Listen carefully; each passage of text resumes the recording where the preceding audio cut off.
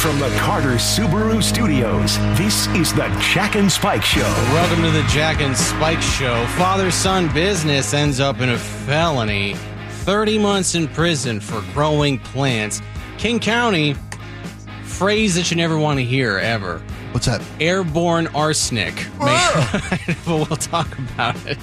And then there's a new report that reveals concerns women have working within the Seattle Police Department. Women having concerns? I've never heard of such a thing. But before we get to all of that, there's this new bill that's being passed that I think this is going to hit probably national news. People are going to go ballistic over this. Really? People are going to have a really hard time with this. Okay.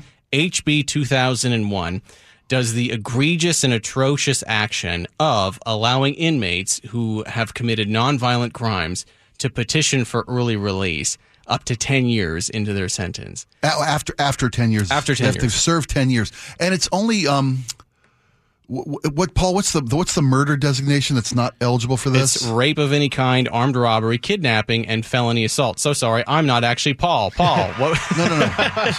Are those all eligible? Serious crimes, including rape of any kind, armed robbery, kidnapping, and felony assault, are eligible for resentencing. However, those convicted of aggravated murder in the first degree are not. Now, if you were under the age of 17 when you committed said crime, you have to serve at least 7 years for an offense.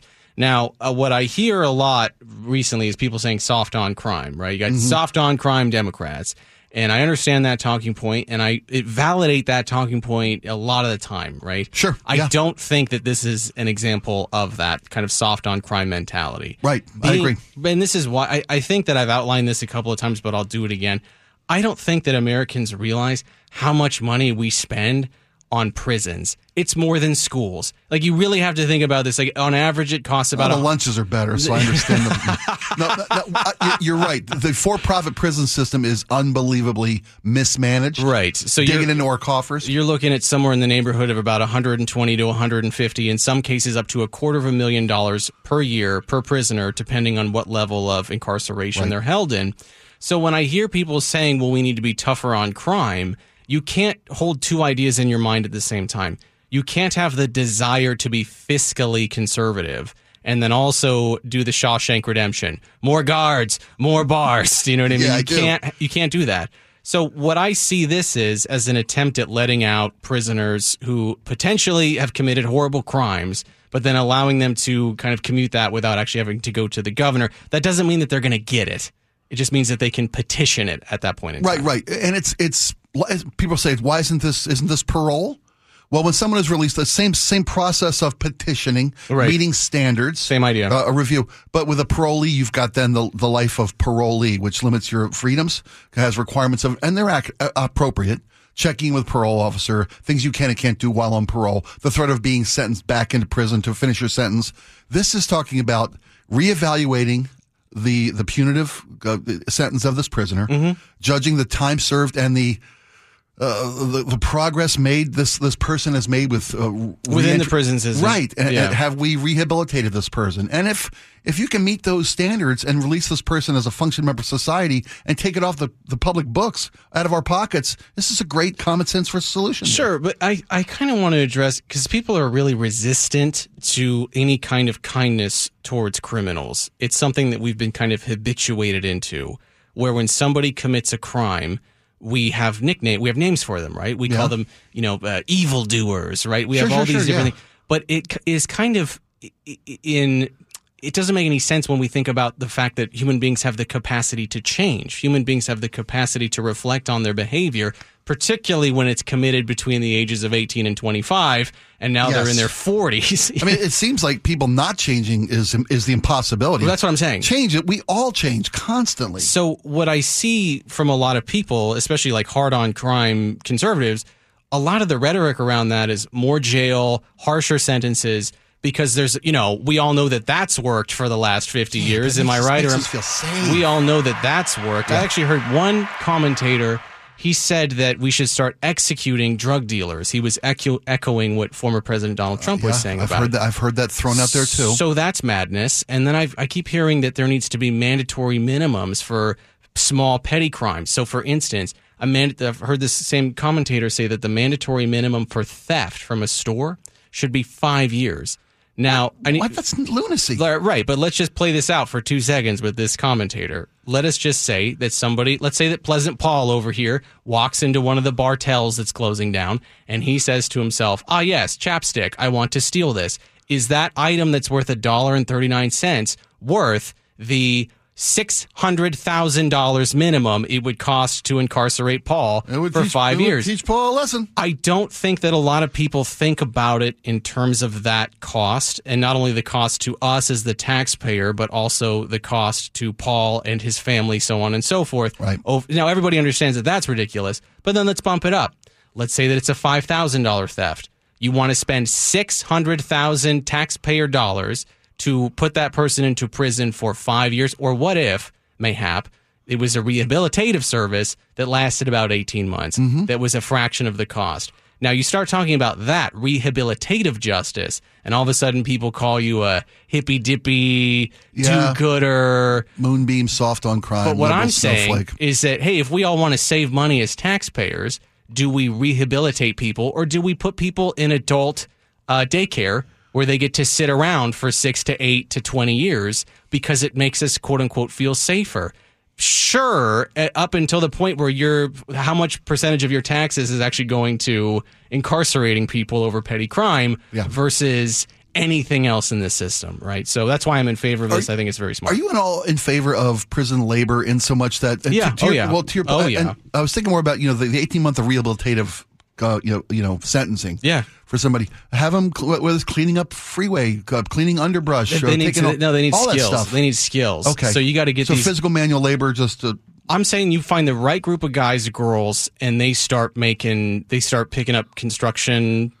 Apprenticeships skills, and things. Apprenticeships labor in prison. Yeah. They start picking up different skill sets, woodworking, finish carpentry, whatever it might be. Yeah. That's a lot better use of our time when it comes to our fellow citizens than, you get to sit in your playpen for 24 hours a day, and then we'll let you out for an hour where you can go stab somebody because they stole your fruit cup.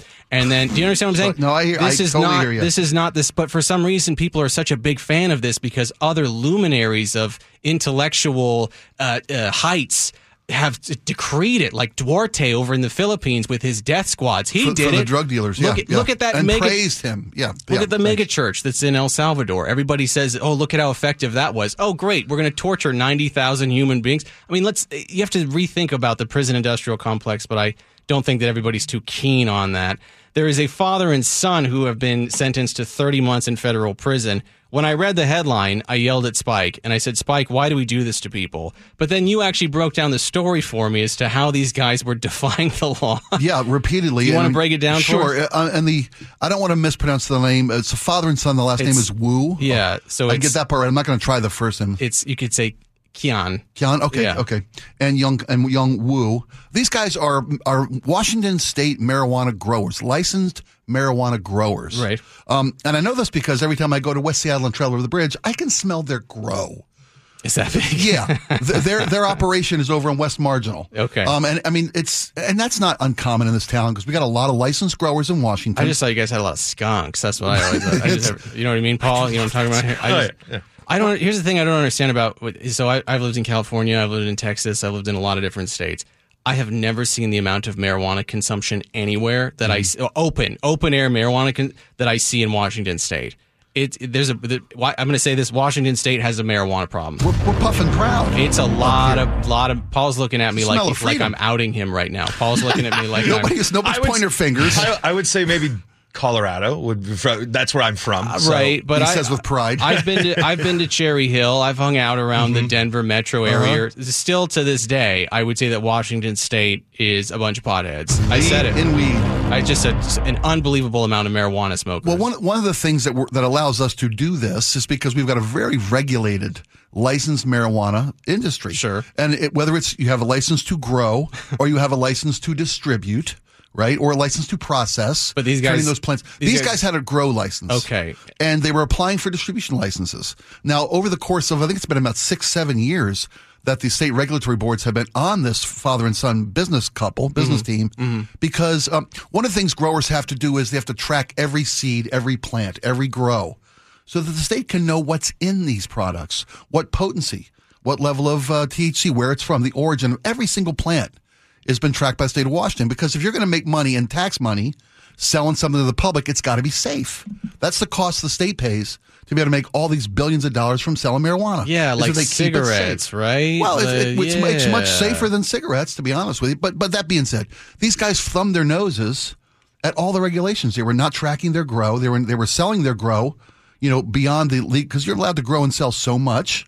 The state regulates the market. They're growing more than they were supposed to. Right. Not keeping track of what they grew and selling it on the black market. My thought was this statement from the judge who says, even after multiple visits from state regulators, the Wu family continued to grow and sell marijuana illegally, some of it likely tainted with illegal pesticides. Right. Goes on to say, by seeking licensing under the regulatory scheme, and that's legalese for not towards, not scheme as in like a pejorative, but right. Scheme as in like the way that we've developed it in the state. The system for doing it. While not complying in any meaningful way with this system, the Wu family not only violated federal law, but also threatened the viability of the state's approach to the legalization of marijuana in Washington. Right. Can we just say this, though, Spike? You'll agree with me on this. This is madness. This is a plant that grows out of the ground that they were selling to other people, and this is madness. And the fact that we have to live in this world where if you want to grow something, that you have to do it exactly to the state specification, this is insanity. I don't think that anybody... I understand that they violated the law. I understand. But 30 months in federal prison for because they didn't take the certain steps or submit the certain paperwork? Well, no, because they kept ignoring the warnings and the chances to comply. Sure. The state had been in there numerous times with regulators since 2017. Yeah, but but this is all ridiculous, though, Spike. You recognize this, right? Except that when I go buy some recreational for my wife, who's dealing with sleep disorder or anxiety disorder. Sleep disorder. Hypothetically. You know what I'm talking about, hypothetically. Paul. Sleep disorder. Right, and I pick up something with pesticide little in it. anxiety, maybe. Oh, I've got headaches. A lot of air quotes going on. I live with Spike O'Neill. That's how we got our first green card. Got some indigestion. I've got energy issues. Doctor, please. Steve's in the other room just laughing. He's having the time of his life. So if the state's going to sell something, they need to be accountable that it's safe. Okay, but Spike, when I was 18 and I was a huge pothead, it didn't matter where I got it. Me neither. Right. I'd pick it out of carpets. So where cats had gone to the bathroom. So why then are we now all pearl clutching over? Oh no, they had a greenhouse. It was as if it was watermelons or pineapples, right? Yeah. Doesn't make any difference. And now all of a sudden we're all pearl clutching and going, they could have used illegal pesticides. That put the public at risk. Please. When was the one time you got marijuana and you were like, oh, there's some illegal pesticides in this? Name one time, right? It was before a Blue Oyster Cult concert in 1981. No, your point's valid, and you're right. It gets a little ridiculous, but when it's a multi-billion-dollar industry like it is. All right. All right. Well, I think it's a fair point. If I was making booze at home, you wouldn't make you go blind. You want clean booze. I would be totally fine with it. You're a great man. That's the smell of freedom. There was this piece that was written over at King 5 that I think is very, very important because people often care the most about what they can see outside of their kitchen window, as the great Frank Shires likes to say. And it says, after years of pleas, Clean Air Agency orders King County to test landfill air for arsenic, which is a series of words that you never want paired together, right? Yes. Air and arsenic. And the long and the short of it is that there was a woman who built her Renton dream home, got a 5-acre lot, and then all of a sudden she starts getting headaches, starts smelling the nauseating odor from the landfill that's out there, and then she starts submitting complaints over a series of years that get unaddressed over time, and finally it's all boiled over to the point where the community members submitted enough complaints that now they're actually going to start to see what exactly is going on with the landfill. The huge landfill, nearly 1,000-acre landfill. Right. And I think about this kind of, this is the kind of thing that keeps me up at night, Paul. It's not clowns, right? It's not my youth draining away from me on a daily basis. It's landfills.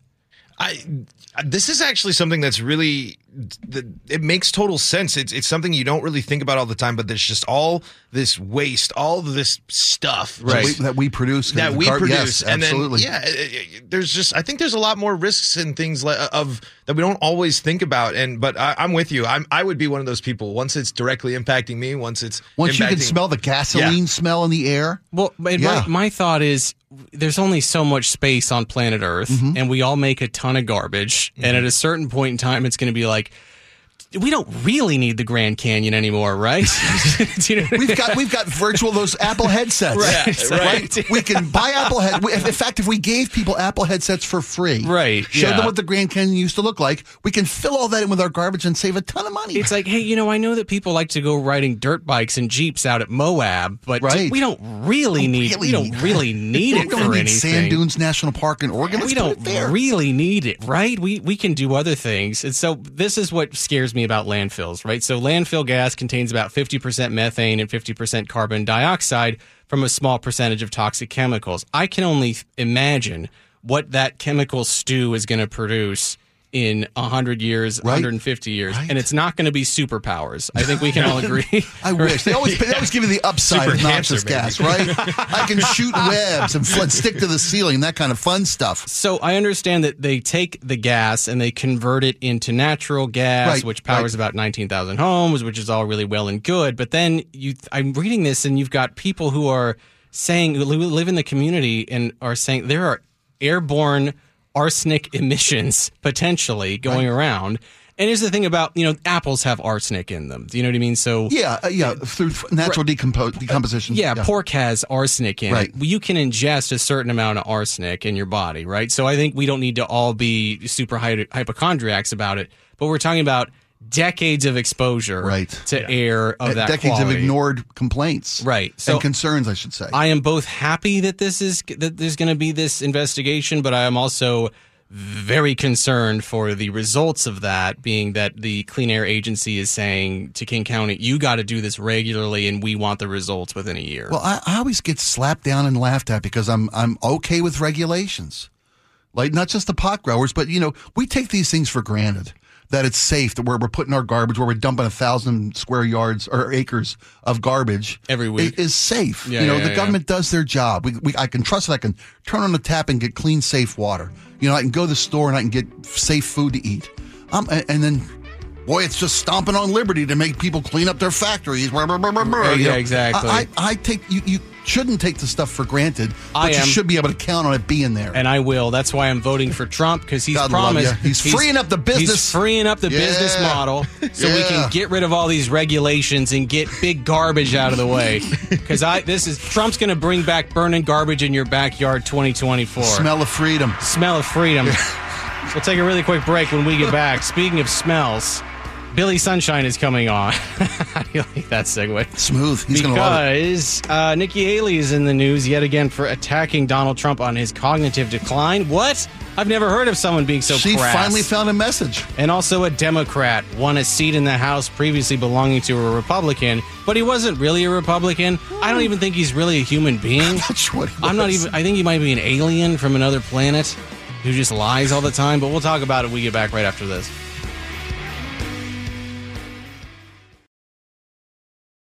The Jack and Spike Show.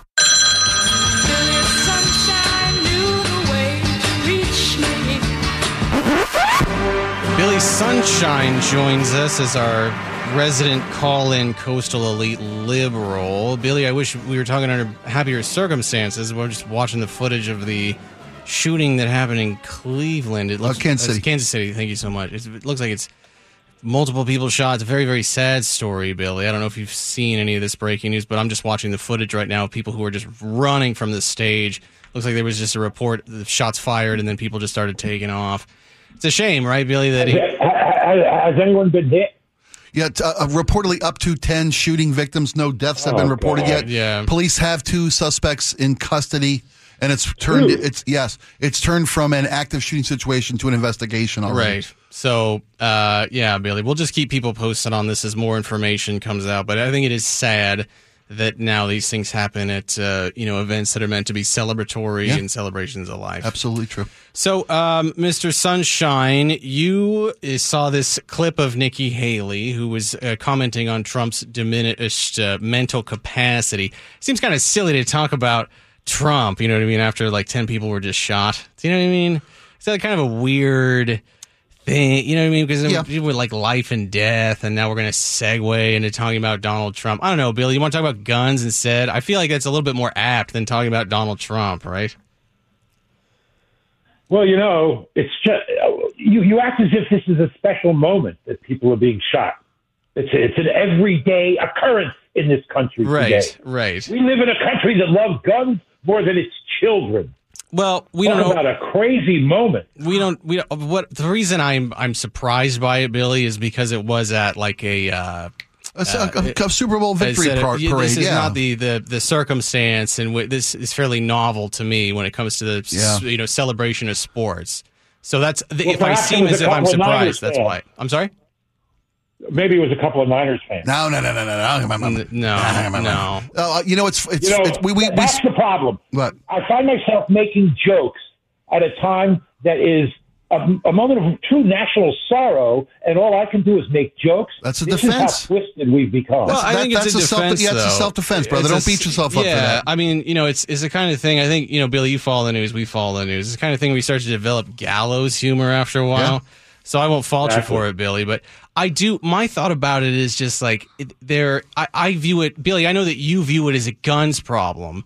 I view it as absolutely. Yeah, I view it as a people problem. Yeah. Well, guess what? There are people in every nation on the earth. Yeah. There are crazy people in every nation on the earth. Yeah. But one nation has the problem, and why do they have the problem? Because crazy people, sick people can get guns so easily. Well, that's the problem. I think that's the part of ease it. And access. I do think that that's part of it is the ease of access. But then the other part of it, I think, is that in other countries, you tend to see a little bit more kind of cultural homogeneity. Do you know what I mean? Like people tend to be. I'm not talking about necessarily ethnically. No, multi-generational families, respect for the elderly, exactly. A sense of community and raising children and caring for children. Yeah. Right. So, like for example, Canada is a great example of this. Why don't they see the same amount of mass shootings in Canada? Right. I mean, they got guns all over the place. They're too busy playing hockey up there. Right. See, we joke so we don't cry. Right. Exactly. I mean, but then conversely,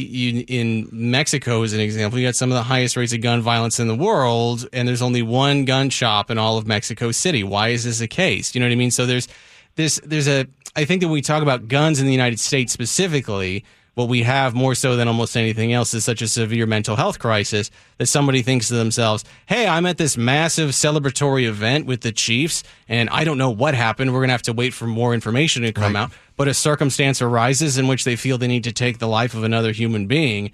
That, to me, is indicative of kind of like a societal sickness. Do you know what I mean, Billy? Yeah, and I disagree. I don't think the only sickness in society is the accessibility of guns. Sure. Mental illness is everywhere. Right, but Billy, this is a bad example to use, but I'll use it anyway. Are you familiar with how Shinzo Abe was assassinated? Well, I'm familiar with who he was. How? With a gun. He was the which are very rare in Japan. Sorry. So the man who killed him made effectively a blunderbuss, which is like homemade gun that shot metal particulates out, and it was powered through electricity. So and he made it basically out of parts that you could buy at a hardware store. So you can say all day long, "Oh, it's the guns, it's the guns, it's the guns," but Shinzo Abe was. Still continue to. Your single example doesn't speak to the issue at all. Yes, it does. Of course, every now and then, people will go to the trouble of finding another way to do it. Right. But, we're still better off when people can't sit in a 30-story building and shoot 50 people at a festival. I understand that, Billy, and you and I are. And you both have valid points. I think we both have valid points here, but I guess I have a valid point. That's why we have you back time and time again, my friend. All right. Well, Billy, listen, we don't have a ton of time to talk about this Nikki Haley thing, but I kind of would rather take the time to. I think maybe we should just talk about appreciating each other and our differences. Yeah, here. Rather than talk about politics, because it seems like a pretty. Is this your way of getting me to ask you to be my Valentine? Yes, of course it is, Mr. Sunshine. Yes. Of course it is. Of course, I would love to be your Valentine this year. No, I just think that when these things come up, like I was listening to some guy who was filling in on some other station yesterday. It was so bad I sent it to Spike. But this guy was talking about the shooting that happened in Texas. About that woman who walked into the church, with the Free Palestine sticker on her AR-15. Yeah. And this guy was talking about it, and he was playing the blame game. And I thought to myself, it seems to me like maybe what might be better when these kinds of events happen is we try to see the humanity in each other as human beings, as opposed to pointing the finger as to who to blame, because we can always do that tomorrow. Doesn't really make a whole lot of sense to do it the day of, in my humble opinion. Yeah, what could we have done to reach out to this person when she was clearly troubled? Right. There were signs. There was no sense of community. Right. There was no sense of family around her to notice and reach out and help. And speak up and speak out to people who are troubled. I think to Jack, to your point about it being a mental health issue, I think you're spot on the money. We're too isolated in this country. We have lost connection. What do you say? Oh God! No, Billy's deeply upset about this. The problem is feckless politicians. Yes. Are you going to end this conversation with "we're sending thoughts and prayers"? Oh, no. No, thank you, though, for short checking me on that. Let's have votes in the Congress, this do-nothing Congress. How about they do something for a change? How about that? Yeah, I think that's a good way to put it, Billy. I think it's interesting because if you look at the stats on people who want tighter restrictions on access to firearms, the statistics are pretty strong. It's like 65-70% of Americans all say that there should be tighter restrictions to firearms, that it should be harder to get a concealed carry permit, so on and so forth. The polling is overwhelming. Yeah. So it's very interesting to see how this will unfold over the next couple of few. Mr. Sunshine, again, thank you so much for your candor in discussing this, my friend. We'll try to pick a different time. I want to shout out to Bellingham, Washington, my favorite town in the state. Oh, that's right. Billy loves Bellingham. Do you really? Yeah, he does. Oh, right on. Well, if you want to be the Grand Marshal of their parade this summer, let me know. I'll hook you up. All right. We'll take a really quick break. When we get back, a Lynnwood man was charged with voyeurism, and O'Neill, as a dad, has strong thoughts about this. We'll take a really quick break. We'll be right back right after this.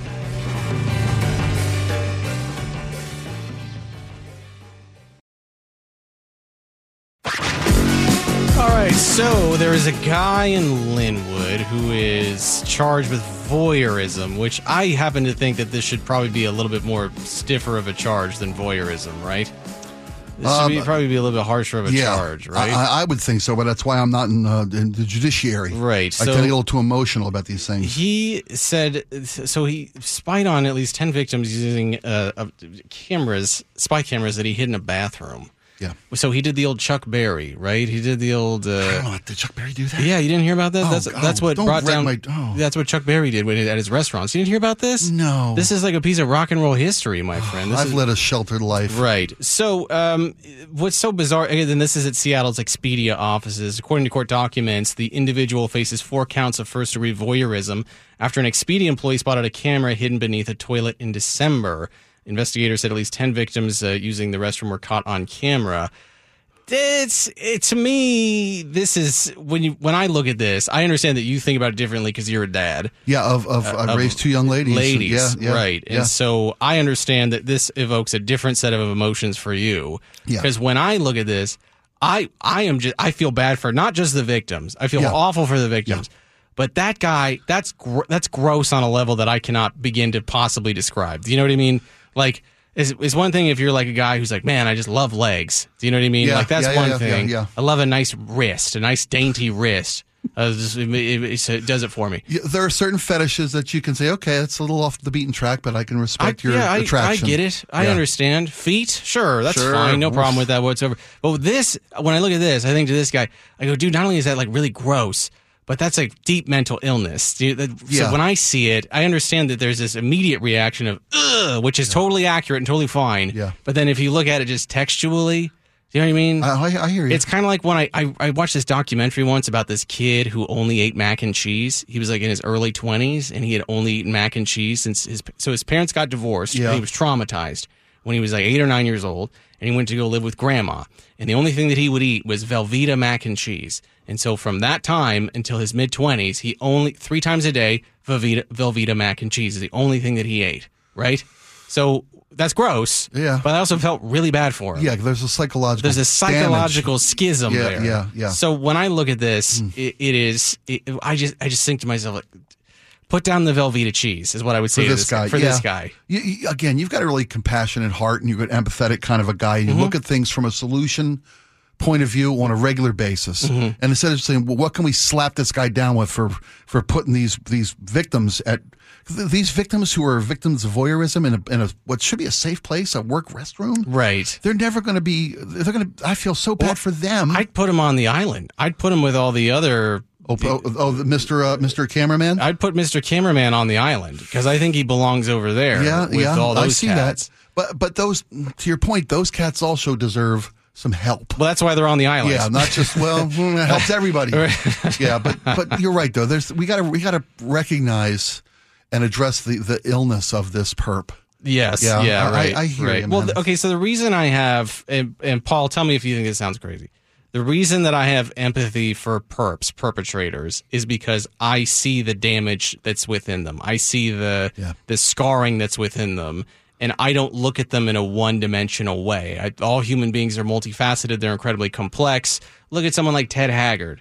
Do you know what I mean? Yeah. Donating a bunch of money to charity, talking about, what it means to live a good life. Also horrifically homophobic, gets caught smoking meth with an underage kid in a hotel room, right? Human beings are multifaceted. Yeah. Chuck Berry, rock and roll hero, right? Yeah. Icon, hero of his community. Turns out he was putting cameras in a bathroom. So human beings are complex, and I think if we look at it in that way, Dave Chappelle, I think, had the best take on this when it came to Bill Cosby.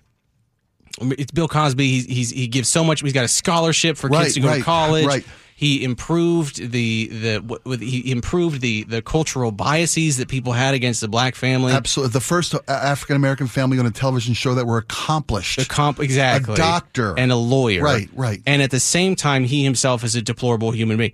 People are complex, and so because of that, I think that we need to have space to understand the complexities that exist within people, and also that people can be rehabilitated and people can be fixed. Because if we don't think that they can be fixed, we should just cut off everybody's hands when they commit crimes and then put them in prison for the rest of their life, right? That would be the end goal, yeah? Go ahead. Well, I was just going to say, Jack, I think that is something important, because this one is an interesting case where it's like what happened is so shocking, but you are right.